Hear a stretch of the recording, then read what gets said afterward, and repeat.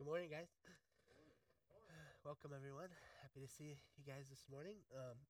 Like Lynn said, we're in our series right now. We're halfway through our Naturally Supernatural series, and I hope everyone has been able to join a life group. If you haven't, you can still do that, like she said, anytime over the next 4 weeks. I haven't made it to the first two, but I'm excited to, and I'm hoping to this week.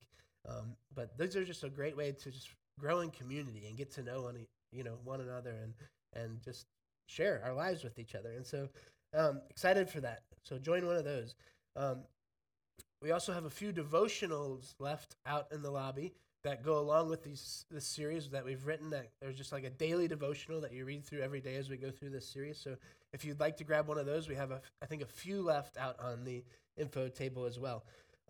But just to kind of recap and talk about what we've been talking about, kind of an overview. We've been talking about being people who are naturally supernatural. And what that means is that we're made for the supernatural. As Christians, as born again believers, it's supposed to be our natural. It's never supposed to be separated from our lives. Our lives are the spaces where heaven and earth consistently overlap. Our lives are the place where heaven and earth consistently overlap. We're God's people. We're living temples. Scripture says we're living temples, the dwelling place of God. Jesus lives in our hearts through faith, and the Holy Spirit indwells within us, each one of us. That means we can know God. We can actually know God. He speaks to us, and he speaks through us to other people. Our lives are supposed to walk in step in relationship with him. In our secular world, often a person's only reference points for the supernatural is Hollywood or fantasy or reality TV weirdness kind of thing. The comfort of God's Spirit being exhibited naturally in naturally supernatural ways for many is the start, or is the opening door to a relationship with God. When they have an experience with the living God, it brings them into relationship with him. Being naturally supernatural, it has become a Vineyard distinctive for our movement. It's a distinctive to who we are for several reasons. Number one, it means everybody gets to play. You can be uniquely yourself, and God still uses you. It relieves pressure to perform. You can actually act normal, and God will still show up on your good days and your bad days. He's still there.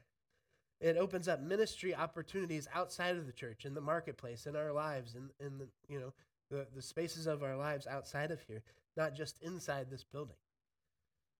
When we act naturally supernatural, outsiders don't feel intimidated or put off or feel like we're trying to sell them something, because there's no weirdness, right? And finally, being naturally supernatural paves the way to actually experience God's love and healing presence in a way that feels neither threatening or embarrassing. And so Jesus invites every one of us to partner with him in this, and in this work of bringing life and love to people around us. The Holy Spirit gives us gifts. He gives us tools so that we can do that as a normal part of our lives. And so for the next 3 weeks in this series, we're going to focus on the tools of the Holy Spirit and learning to recognize them and walk naturally supernatural in our daily lives. So let's just pray real quick and we'll jump in. Jesus, I just thank you for your Spirit. Father, I thank you that you've sent the Spirit, and it's the greatest gift. You don't give us a bad gift. You're the best Father. You give us the best gift, and that is the gift of your presence, the gift of yourself. So we just invite your presence to come in this room right now. Just flow right now, Holy Spirit, in this room.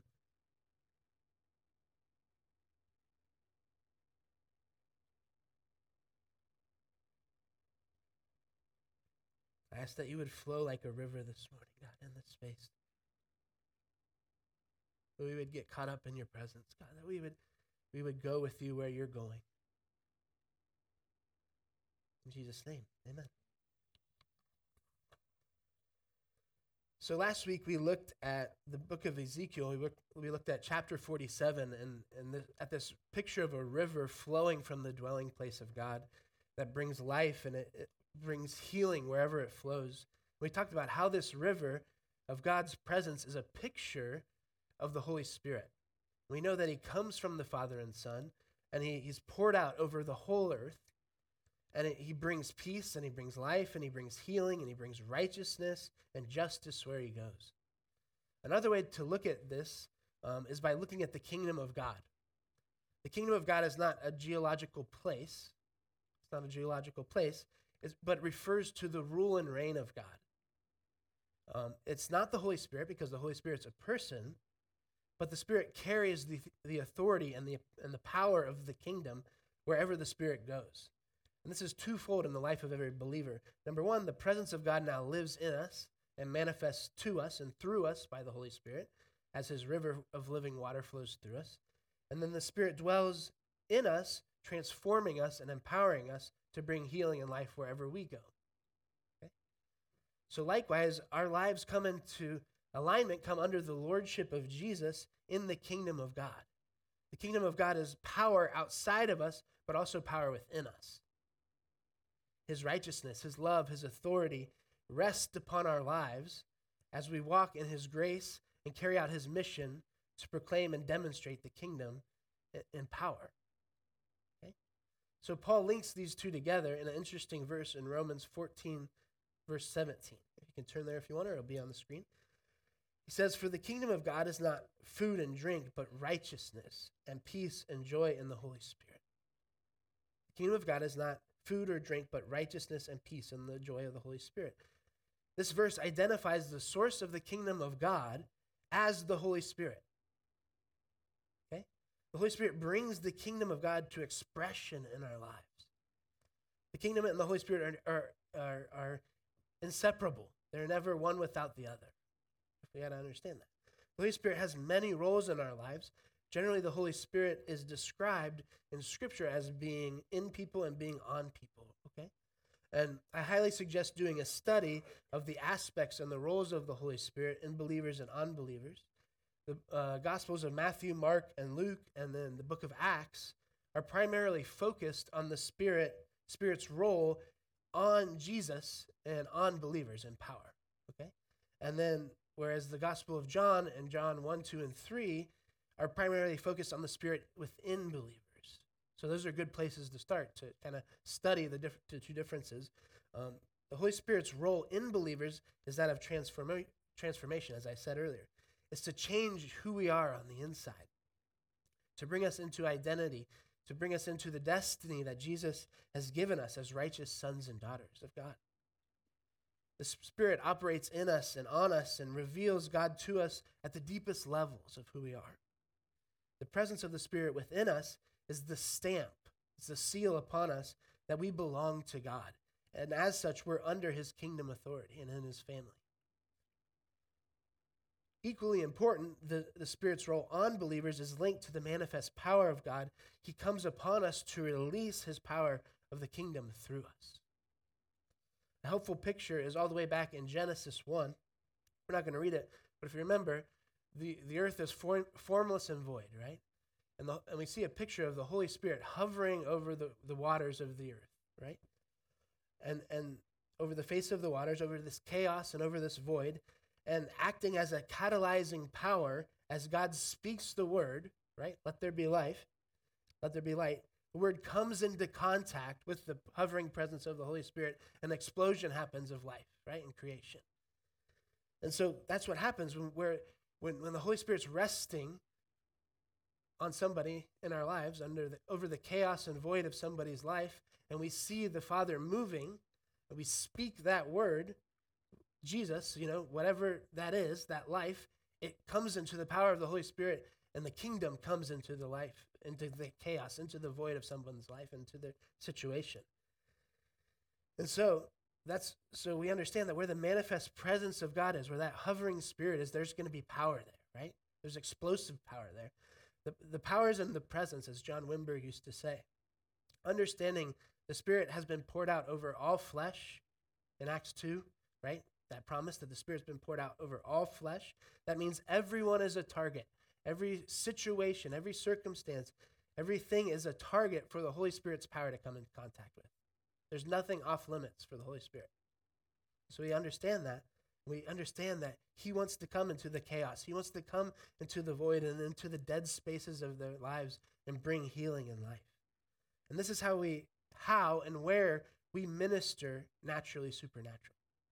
This is how we minister in that space. We understand our job is to partner with God in what he's doing. As we see the manifest presence of God moving on someone, we speak the word that the Holy Spirit then uses as a catalyst to bring the kingdom of God into their life. So what does that look like? What are our tools for the ministry and the kingdom and the Holy Spirit? So I'm glad you asked that question, right? Let's turn to 1 Corinthians 12. In this section of the letter that Paul's writing, he lists 9 different categories in a discussion about the manifestations of the Holy Spirit. Paul's purpose here is not to provide an exhaustive list of spiritual activities. He's actually answering some questions that the Corinthians had sent him.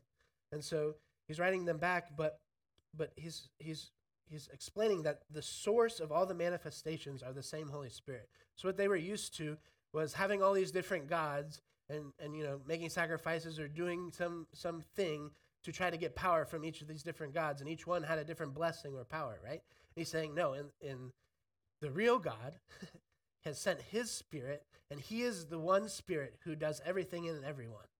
He's the one who brings the blessing. He's the one with the power, the same Holy Spirit. There's not different spirits. There's not different gods. It's the same. It's one God, and he's the one who pours out these blessings and spirits. And so this is what he's writing. And so we can understand and we can learn many things by studying what Paul is writing in this message. One thing is that if we take a careful reading, it shows that Paul is discussing spiritual manifestations. That is, manifestations of the Holy Spirit, manifestations of the power of God, the presence of God through the Holy Spirit. Some manifestations come as gifts, some come through different description. What he's saying is that this is what it might look like when the river of God's presence comes into the room. Okay? This is what it might look like, and this is what it might look like when it touches people. Okay? There's some of the supernatural manifestations of the kingdom of God breaking in. This is what it looks like when the kingdom of God breaks in. So Paul starts off by saying, we're in verse 1, 1 Corinthians 12, verse 1. Now concerning the spiritual, brothers and sisters, I don't want you to be uninformed. So right off the bat, he's saying, I don't want you to be uninformed. I want you to understand the things of the Spirit. I want you to understand them. You can know them, and I want you to know them. And later he writes, I want you to earnestly pursue them. Go after them. So he goes on verse 4, he says, now there are varieties of gifts, but the same Spirit. And there's varieties of service, but the same Lord. And there are varieties of activities, but it's the same God who activates all of them in everyone. To each is given the manifestation of the Spirit for the common good. So he's saying, again, it's not different gods. It's the one God who's doing all these things together. And through the different aspects of who God is, Father, Son, and Holy Spirit, we interact with God differently, and he gives us different things. He gives us gifts. He gives us services, varieties of services, and varieties of activities, but it's the same God who does it all. He activates and empowers all of them in every one. So to each one is given the manifestation of the Spirit for the common good. Then verse 8, to one is given through the Spirit the utterance of wisdom, and to another the utterance of knowledge, and according to the same Spirit. To another faith by the same Spirit, to another gifts of healing by one Spirit, to another the working of powerful deeds, miracles, to another prophecy, to another discernment of spirits, to another various kinds of tongues, to another interpretation of those tongues. All these are activated and empowered by one and the same Spirit, who allots to each one individually just as the Spirit chooses. These spiritual manifestations, or gifts from the Holy Spirit, have long been a subject of discussion in the church. Some denominations and churches believe that these manifestations were only part of the apostles' ministry to write the Bible and establish the church. And once that happened, then it stopped. Okay? Some churches and denominations do believe that. Those are our brothers and sisters. Other churches and denominations believe that these gifts from the Spirit only were given to specific individuals, right? The pastor, the teacher, or the really godly person might get a few, and we only get a few, and that's it. You're allotted a couple in life, and then, live your life, and those are the ones you get. Here in the Vineyard, we believe that the ultimate gift that every believer has is the Holy Spirit himself. We get the best gift. We get the Holy Spirit himself, And then as we receive the Holy Spirit and he works in our lives at different points, he himself manifests how he chooses in these different ways. And so what that means is we strongly believe that we can learn how to recognize what the Spirit's doing in a moment and partner with him. Okay? If he's giving a word of knowledge, we can learn how to do that and see that and work with him. If he's giving a word in tongues, we can learn how to see that and partner and do that with him. This is part of what being naturally supernatural means. We all have the same Holy Spirit, which is the same Holy Spirit that Jesus had, right? Everything that Jesus did, he did in the power of the Holy Spirit. He emptied himself of his godliness, took a form just like us, and relied on the power of the Holy Spirit to do his ministry. And so we have the same Holy Spirit. We get to do all the things that Jesus did. So Paul instructs the people of Corinth in chapter 12 to desire and to pursue specific gifts. So why would he do that if they weren't available? He would just be setting them up for disappointment and failure if they weren't all available. He says, pursue these things. Go after these. You have a chance to operate in them. And so I want to show you a video from a man named Reinhard Bonnke, if you've ever heard of him. He's one of my heroes in the faith. Reinhard was a German Pentecostal evangelist, known for his gospel missions throughout Africa and beyond. Through the ministry that he was part of, Christ for All Nations, they've actually seen over 75 million people give their lives to Jesus. I don't know how they recorded that. Maybe like people filled out cards or something. 75 million. Can you imagine that? That's wild. Though he wasn't part of the Vineyard, he shared a similar practice when it comes to the manifestations of the Holy Spirit and our job as believers. So go ahead and roll that and make sure to turn that sound up. Of the different gifts, I just would like to share with you who have such interest in it, how I have come to view the gifts of the Spirit in my ministry. And I believe that is actually valid for all of us. Now, number one, the gifts of the Spirit are not medals of honor to be worn on Sunday morning at church. They are no merits at all. They are gifts. If you had to work for them, they wouldn't be gifts, but they are gifts. I remember when I was a young man in the church of my father at that time, we were always saying, he's got 3 gifts, and he has 4, and our pastor has 8. Wow, that was not quite the ultimate, but almost the ultimate. Should have been 9. They were like medals of honor. We were awed by them. And then when I was in Africa, I realized one thing. The gifts of the Spirit are not medals of honor. They are tools for the job.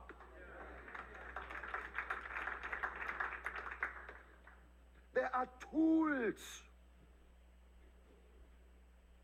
Tools for different jobs. You need a hammer when you need a hammer. But you need a saw when you need a saw. And pliers when you need pliers. And the different tools can do different jobs. That is important. And this is how I see the gifts of the Spirit. It's not that I have to possess all 9 at all. When God gives me a job to do,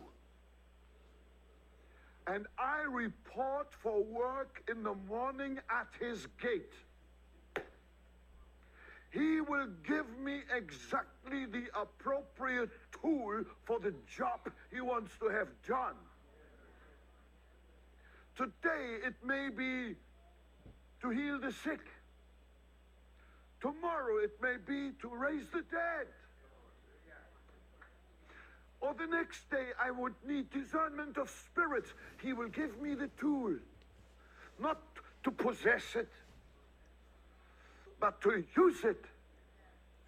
And he will always give it at the right time, the right gift for the right job. How do you like that?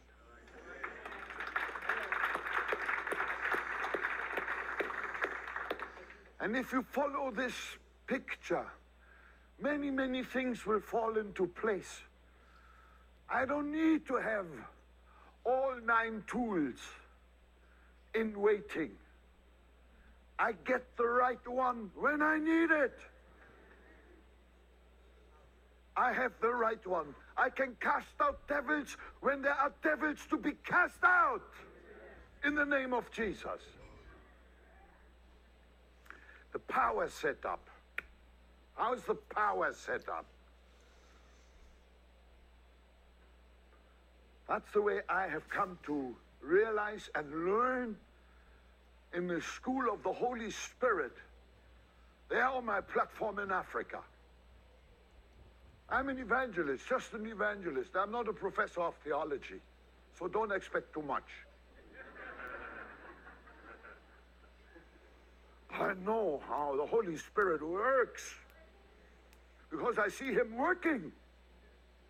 I see him working. When we get the power of the Holy Spirit, let's say the baptism of the Holy Spirit, he's not going to give you a tank full that you carry on your back loaded with power. No. There's a tank full, be thankful. No. That's not what it is. What did he say in John 15? He said, I am the vine. You are the branches. You are the branches. We must abide in him. We must remain connected with him. And as we remain connected with him, there will be a flow of life and of power, non-stop, day and night, moment by moment. We don't own the power. Jesus said, all power is given unto me, because he has all power. And we are connected with him. We are not a reservoir. We are more a faucet. We don't own the power. We just let it pass through. Say amen. Amen. The whole secret is to remain connected. Amen. Moment by moment, moment by moment, moment by moment. It was such a relief to me when I realized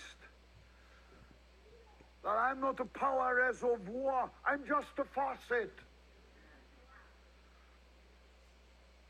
I just release it. I don't own it. I just release it. A faucet doesn't own the water. It just releases the water. And that is so true of the power of God. And the gifts of the Spirit, as I said already, they are tools for the job. Can you say amen to that? Awesome. Reinhard said it better than I can, for sure.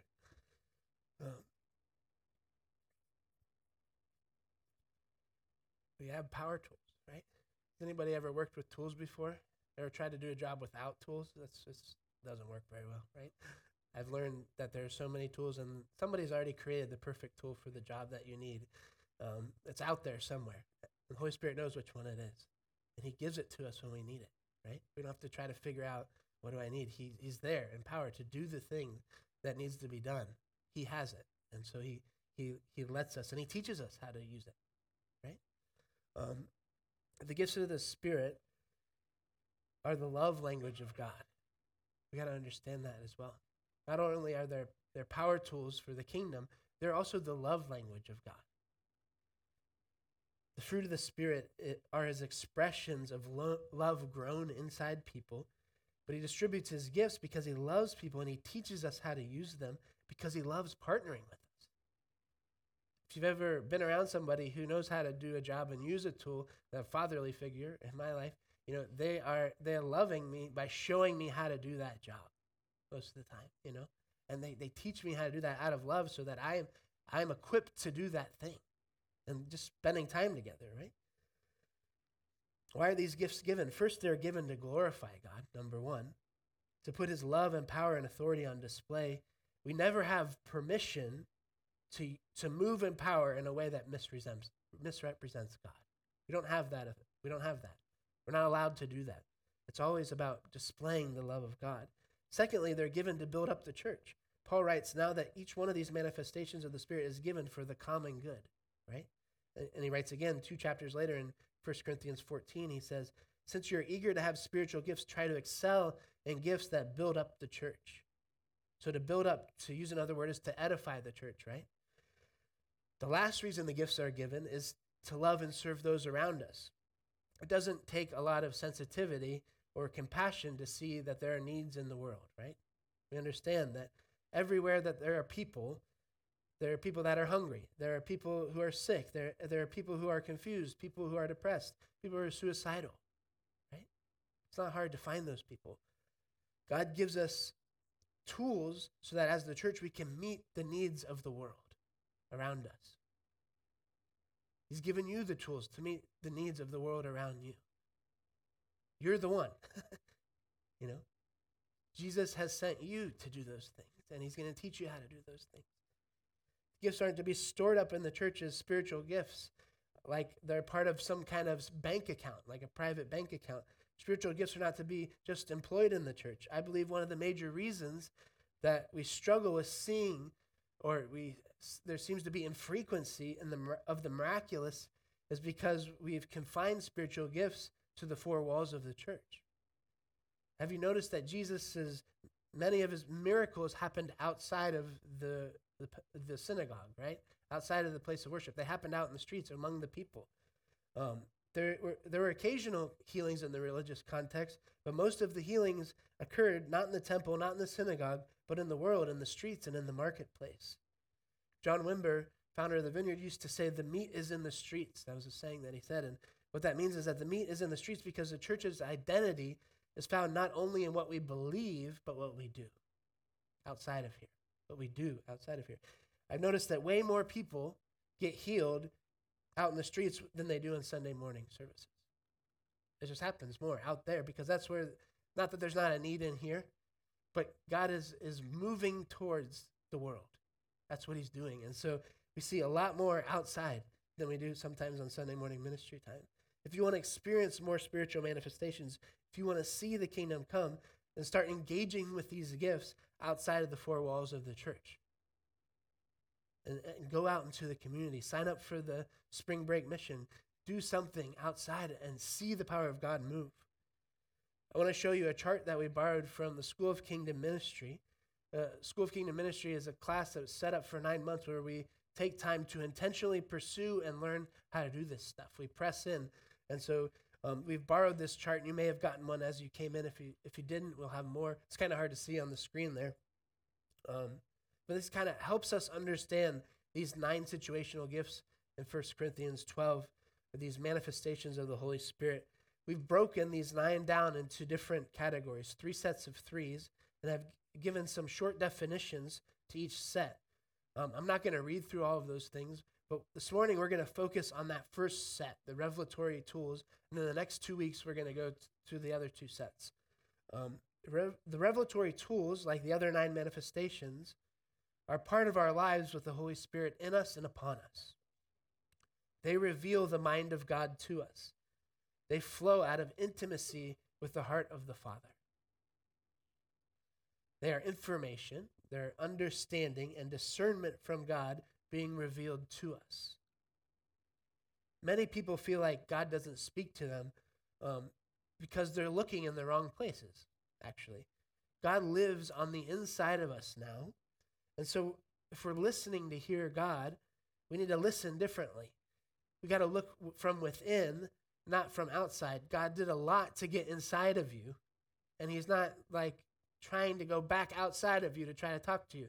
He usually talks from the outside of us loudly because we're not listening, right? Like he's trying to get in our attention. And so we have to learn how to listen differently. He's living on the inside of us now.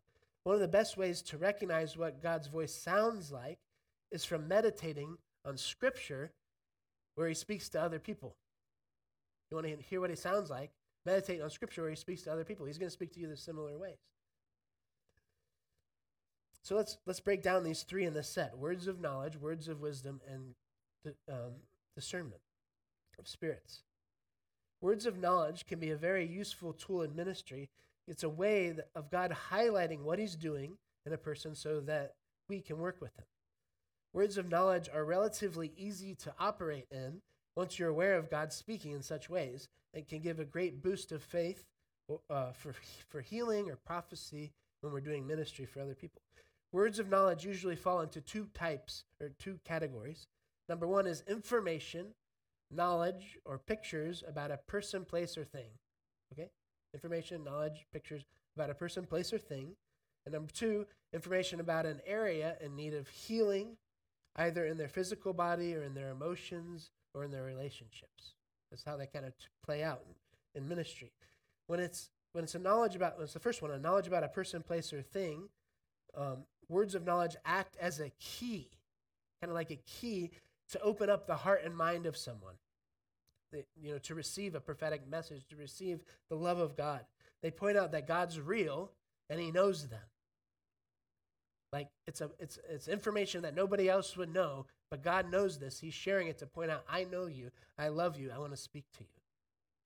In the same way, words of knowledge about a person express to them that the Father created them and wants to be part of their life, wants to be in a relationship with them. He's not far away. He actually right here. He knows what you're going through.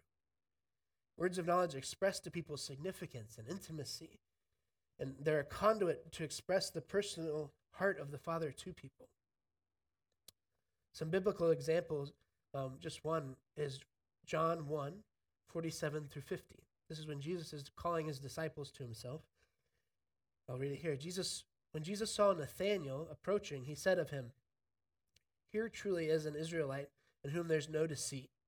"How do you know me?" Nathanael asked. Jesus answered, "I saw you while you were still under the fig tree before Philip called you." Then Nathanael declared, "Rabbi, you are the Son of God. You are the King of Israel." Jesus said, "You believe because I told you I saw you under the fig tree? You will see greater things than this." Jesus saw Nathanael through the power of the Holy Spirit. He wasn't standing around the corner hiding and looking at him under the fig tree. He saw Nathanael by the power of the Holy Spirit as a word of knowledge. And this was the key that unlocked Nathanael's heart in such a way that when he said this, his response was, "You are the Son of God." Jesus wasn't going around telling people he was the Son of God. This impacted him so much that he said, "You're the Son of God. You are the King." Whatever this happened, whatever that word of knowledge affected him so much that he knew that. Some examples of kinds of words of knowledge that we'll receive: names, numbers, significant dates, addresses, family members, jobs or titles, picture of something having to do with their past or their present, something like that. The second thing, when the word of knowledge is information about an area in need of healing, either in somebody's physical body or in their emotions or in their relationships, it's just for that purpose, right? To show the love and power of God and to bring the person's mind, their will, their spirit, and their body under the lordship of Jesus, into wholeness, right? Into alignment with the kingdom of God. That's what it's for. So when words of wisdom, moving on to the second one, are very similar to words of knowledge, except rather than information that's communicated, a word of wisdom is an insight, understanding, or solution. A word of wisdom often unlocks a process or a direction for a person to pursue what the Lord wants to undertake. So words of wisdom take an additional faith component, because a little more than words of knowledge, because they're directional in nature. What I mean is, if a word of knowledge, if we give a word of knowledge and it's wrong, we just say, yeah, sorry, I got that wrong. I just didn't hear the Lord right. And there's usually no harm done, right? But a word of wisdom gotten wrong can cause a person to misuse time, to misuse energy and resources because it's directional in nature. And so for a lot of times, because it's so directional, we kind of shy away from trying to give words of wisdom. But it's important that we actually not back off from that and actually push into that and learn how to hear God accurately and trust what we hear and walk through a process with somebody when we give them a word of knowledge or a word of wisdom. Don't just say, hey, here's the word of wisdom. See you later. Good luck with that. But actually walk, if we're in a relationship, walk with them through those things. There are a lot of valuable insights that God wants to give us that we'll miss if we're too afraid to grow in words of wisdom. We need God's wisdom, right? Not just human wisdom. Human wisdom is good, but we need God's wisdom. That's the best wisdom. Some examples of words of wisdom. I knew a story about a man who was coming into a healing room kind of situation, and he had some stomach issues. So he came in with a physical healing need, and God showed the prayer team they didn't ask for specifics. They asked the Holy Spirit what was happening, and they showed him that he needed to change his diet by showing them a picture of veggies and fruit. Showed the prayer team a picture of veggies and fruit and said, hey, what's your diet like? I saw this picture of this vegetables and fruit and what's going on there. And it turns out the guy didn't eat any vegetables. So if we think about that, obviously that's why you're not feeling well. But they didn't ask for that situation. He didn't volunteer that information. Holy Spirit showed them that. And then they asked. They said, okay, here's the solution. That's the word of wisdom.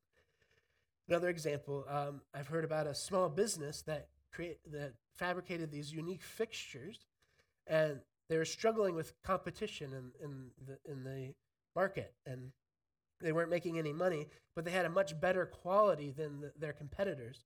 And they came in for a prayer session, and the word of wisdom that God gave during that prayer time was to raise their prices by a huge margin.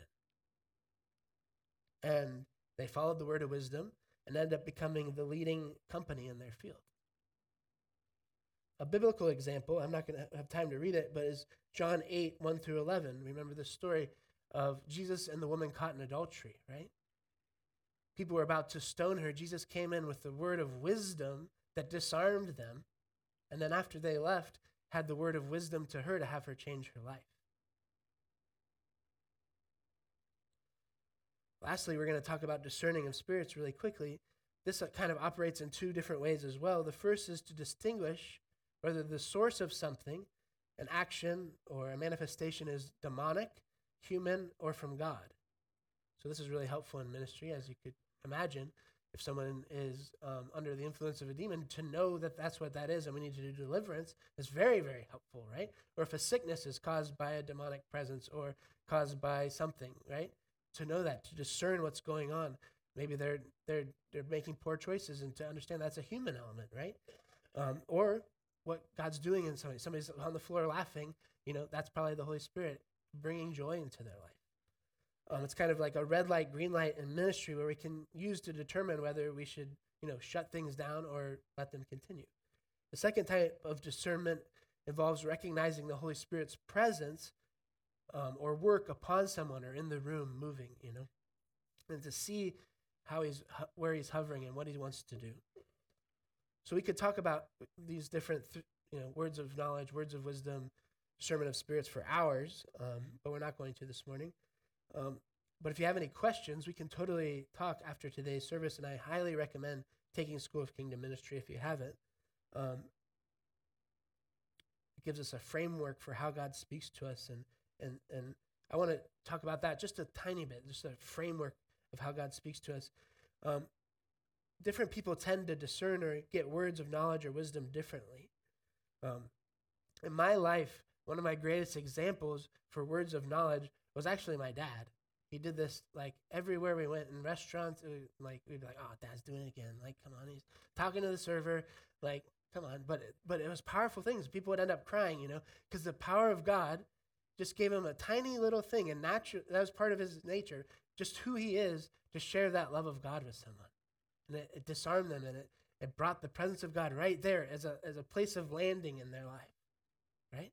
He's my greatest example of that, and knowing that that's a reality, that kind of prophetic words that go along with that are real and change people's lives.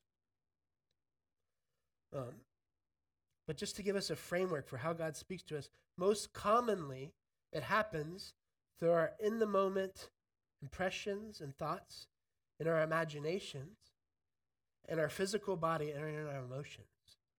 So I'm just going to go through a list of 6 different ways, common ways, and if you have experienced this, I'll just ask you to raise your hand, just so you can understand and realize that this is God speaking to us, right? So number 1 is seeing. So like a mental picture of something, or a vision played out like a video in our mind. So everyone close your eyes real quick. We're just going to do an exercise. Imagine an apple on a table. Imagine an apple on a table. Now, what color is that apple? Where on the table is it located? Is it whole, or is there a bite taken out of it? Your imagination, your mind's eye, that space, is a place God wants to speak to you. Whatever that is. Second one, hearing. Words that pass through our mind. So exercise. Think of a recent conversation that you had with a loved one. So just think of a recent conversation you had with a loved one. Can you hear their voice in your head? Can you hear it? Do you remember the words that they spoke? That is also another place where the Holy Spirit loves to speak to us, in that space. The third one is feeling. So either emotionally or physically, has to do with an issue someone else is dealing with. So example, have you ever been in a place and all of a sudden it just felt like you walked into like a spiritual cobweb? Like maybe you're like at Kroger and then you walk down an aisle and you're just like, wow, what the heck's going on here? Like, it's not from you. It's like something in the space is, that's the feeling, right? That's an example. Have you ever woken up in the night with the urge to pray for someone? Like that intercession, that's a feeling. That's a place where God's speaking to you. Another one is reading. So actually seeing or hearing words written on a person or elsewhere. This is kind of a weird one, but an example that I could think of is like, this usually happens with our eyes open. Have you ever watched a 90s sitcom where like there's an intro at the beginning and like somebody's doing something and they freeze and like the actor or actress's name appears like over their body? You remember that? Yeah, it's kind of like that. Best way to describe it. Or another way to describe it is like if you're just near someone and you just hear one word like joyful or heartbroken, like that kind of thing, that one word kind of thing is an example of reading. Anyone ever experienced that before in your life? Just a few people. God does that. The fifth one, knowing, an inner feeling or sense about a specific issue or situation. Example, a hunch, like a spiritual hunch. I just got a hunch about this thing. Intuition, just something that you know that you know that you know. No one told you anything about a situation, you just know. And you know details. Like no one told you, but you know the details. I don't know if this is a good example or not, but if I say the word rubber dodgeball, chances are most of you know what that is, you know what the smell of that is, and the feeling of being whacked with one in the face, right? You just know. If you know, you know, right? That kind of thing. You know that impact. And then the last one, 6, is speaking.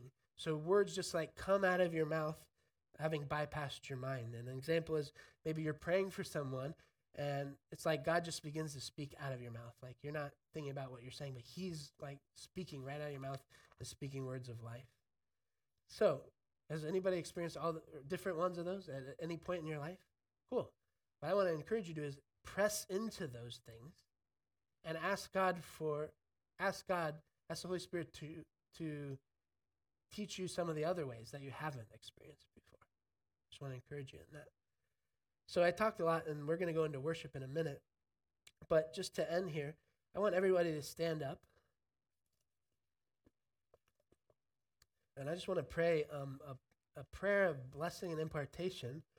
And Who are my current SOCM students? Could you raise your hand? Current SOCM students. Cool. What I want you to do is while I pray, I want you to go around and just bless people around you. Cool? Cool. So, yeah, let's just put our hands out like we're receiving a gift. Holy Spirit, I thank you right now. Father, I thank you for giving us again the best gift, the gift of your presence. You, the gift of yourself, God. So more than your manifestations, we want your presence, God, and everything that comes with it, God. So I just ask right now, you would flow in this space right now. You would move right now.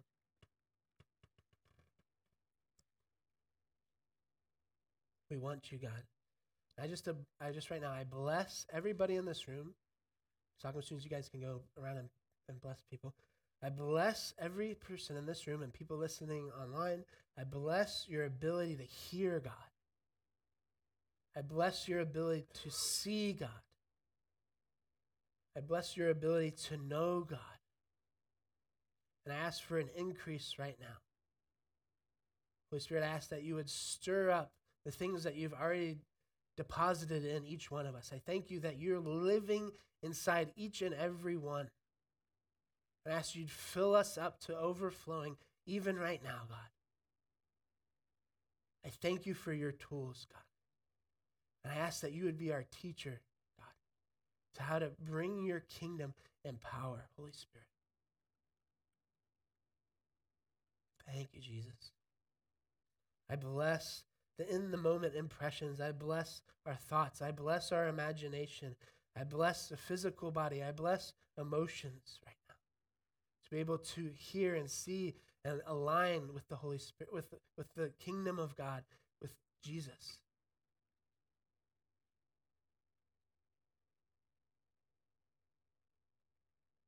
Thank you, God. Holy Spirit, I ask that you would move. If there's any place where we've tried this and it hasn't worked, I ask that you would bring a holy dissatisfaction, a holy hunger to press in again and try again and knock and keep knocking, to go after these things, God, to earnestly pursue your presence. In Jesus' name, amen.